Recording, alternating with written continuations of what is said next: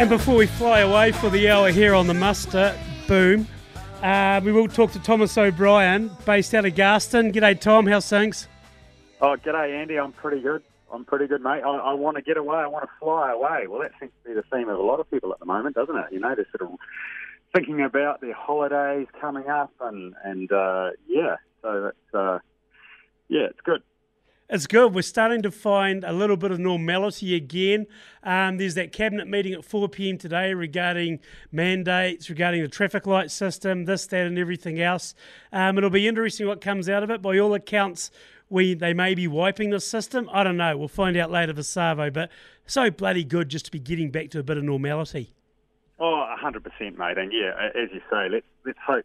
Let's hope that they can shed some light on what's been a fairly sort of uneventful time with regards to actually letting people know what's going on and what the plan is ahead. And you know, it really highlighted to me a couple of years ago that you know, people can handle good news really well, and people can handle bad news. Obviously, it's not a positive; it's a negative. But at least you know what's going on. But what people can't handle is no news or no sort of plan. So here's hoping that, as you say, at 4 p.m. today, we've got some clear guidelines about, you know, things which are ultimately affecting you know, people in business and people, you know, in society, and things like, as we were saying, you know, getting away and making plans for holidays for the Christmas time and so on and so forth, because, you know,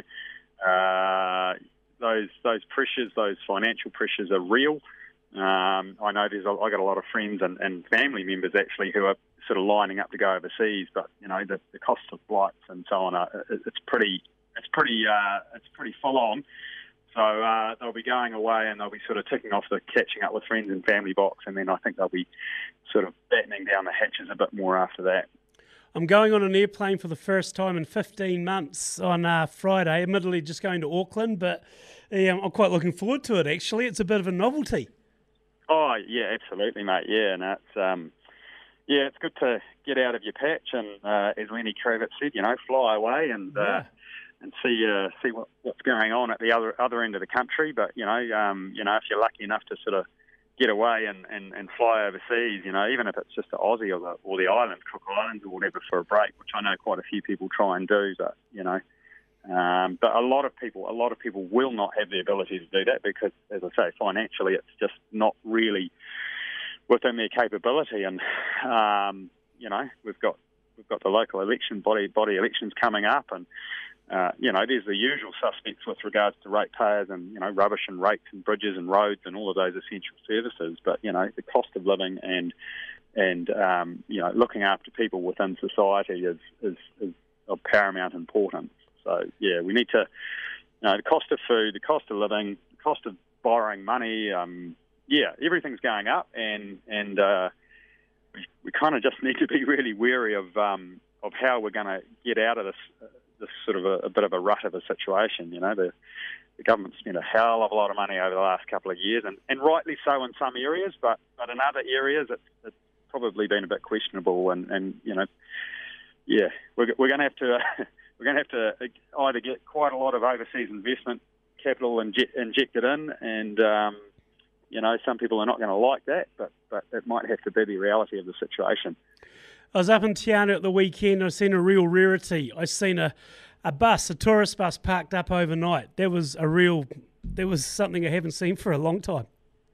Well, you know, people in Te Anau in particular, you know, they seem to go through boom bust cycles all the time, and a lot of it, you know, they could sort of preempt, you know, from a seasonal perspective. Yeah. But you know, the last couple of years in particular, you know, have been incredibly hard for people in Te Anau, and you know, they'll be welcoming domestic and international tourists in particular with open arms, and hopefully they provide some good patronage for those businesses, because it's all very much a flow-on effect, right through sort of the restaurants and the cafes and the tourism activities, and you know, people who you know, who come from town and spend a bit of time in town. We want people to be spending money in places like that for sure. Because there's plenty of building going on in areas like that in the Fiordland Basin as such, just in itself. But Yeah, it's just a matter of getting these projects finished now. We all know about the jib shorters, etc. But there's definitely a lot of people investing in areas like Te Anau, for example. It's just a matter of down the line, how big it goes up there, what happens. I mean, you think of how things. If you knew where the next big place to go bang was going to be, remembering it's not that many years ago, Arrowtown was just a satellite area, and it still is, of Queenstown. Prices were nothing out of the ordinary though, but all of a sudden, boom. I mean, it makes you wonder, like some Manapori areas like that, are they due to go? Oh, I think so. Andy. Look, I mean, I was coming back from Lake Ohau, of all places, and stopped off at Terrace, and I just happened to bump into a mate there, and he lives in Terrace, and he said, look, even a little place like Terrace, there's, people coming down from Auckland, and they're kind of going, well, this is not a bad sort of a place. It's a pretty nice lifestyle, and people are working remotely, and he reckons that a place like Terrace will probably grow quite rapidly as well. But, coming back to Southland, we've got a record number of consents being applied for within the Southland District, and yet, we just don't seem to have the resources or the people capable of being able to process them in a timely manner that's going to be financially viable for a lot of people. And so we need to sort of streamline these things and fast track them, and maybe distill some of the legislation down a little bit and be a little bit more pragmatic about how we actually can get some of these things over the line in a timely fashion. Because if we want to attract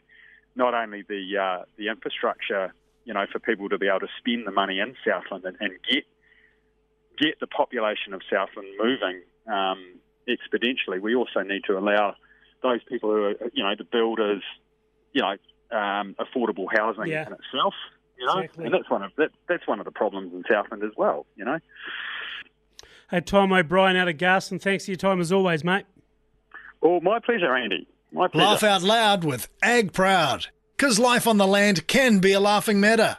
Laugh out loud with Ag Proud, brought to us by Livestock Supplies. A pensioner drove his brand new BMW to 100 miles per hour. Looking in his rear view mirror, he saw a police car behind him. He floored it to 140, 150, 155. But then he thought, I'm too old for this.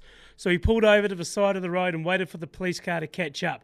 The officer walked up, looked at his watch and said, "Sir, my shift ends in 10 minutes. Today's Friday and I'm taking off for the weekend with my family. If you can give me a good reason that I've never heard before why you were speeding, I'll let you go." The man looked seriously at the policeman and replied, "Years ago, my wife ran off with a policeman. I thought you were bringing her back." The cop simply tipped his hat, bid the man good day, and left. That's us for a Monday afternoon. Thanks for joining us here on The Muster. My name's Andy Muir. This has been The Muster on Hokanui. Thanks to Peter's Genetics. We'll catch you tomorrow, Tuesday, 1 o'clock here on Hokanui. Have a great Arvo, Southland. Let's fade into the sun.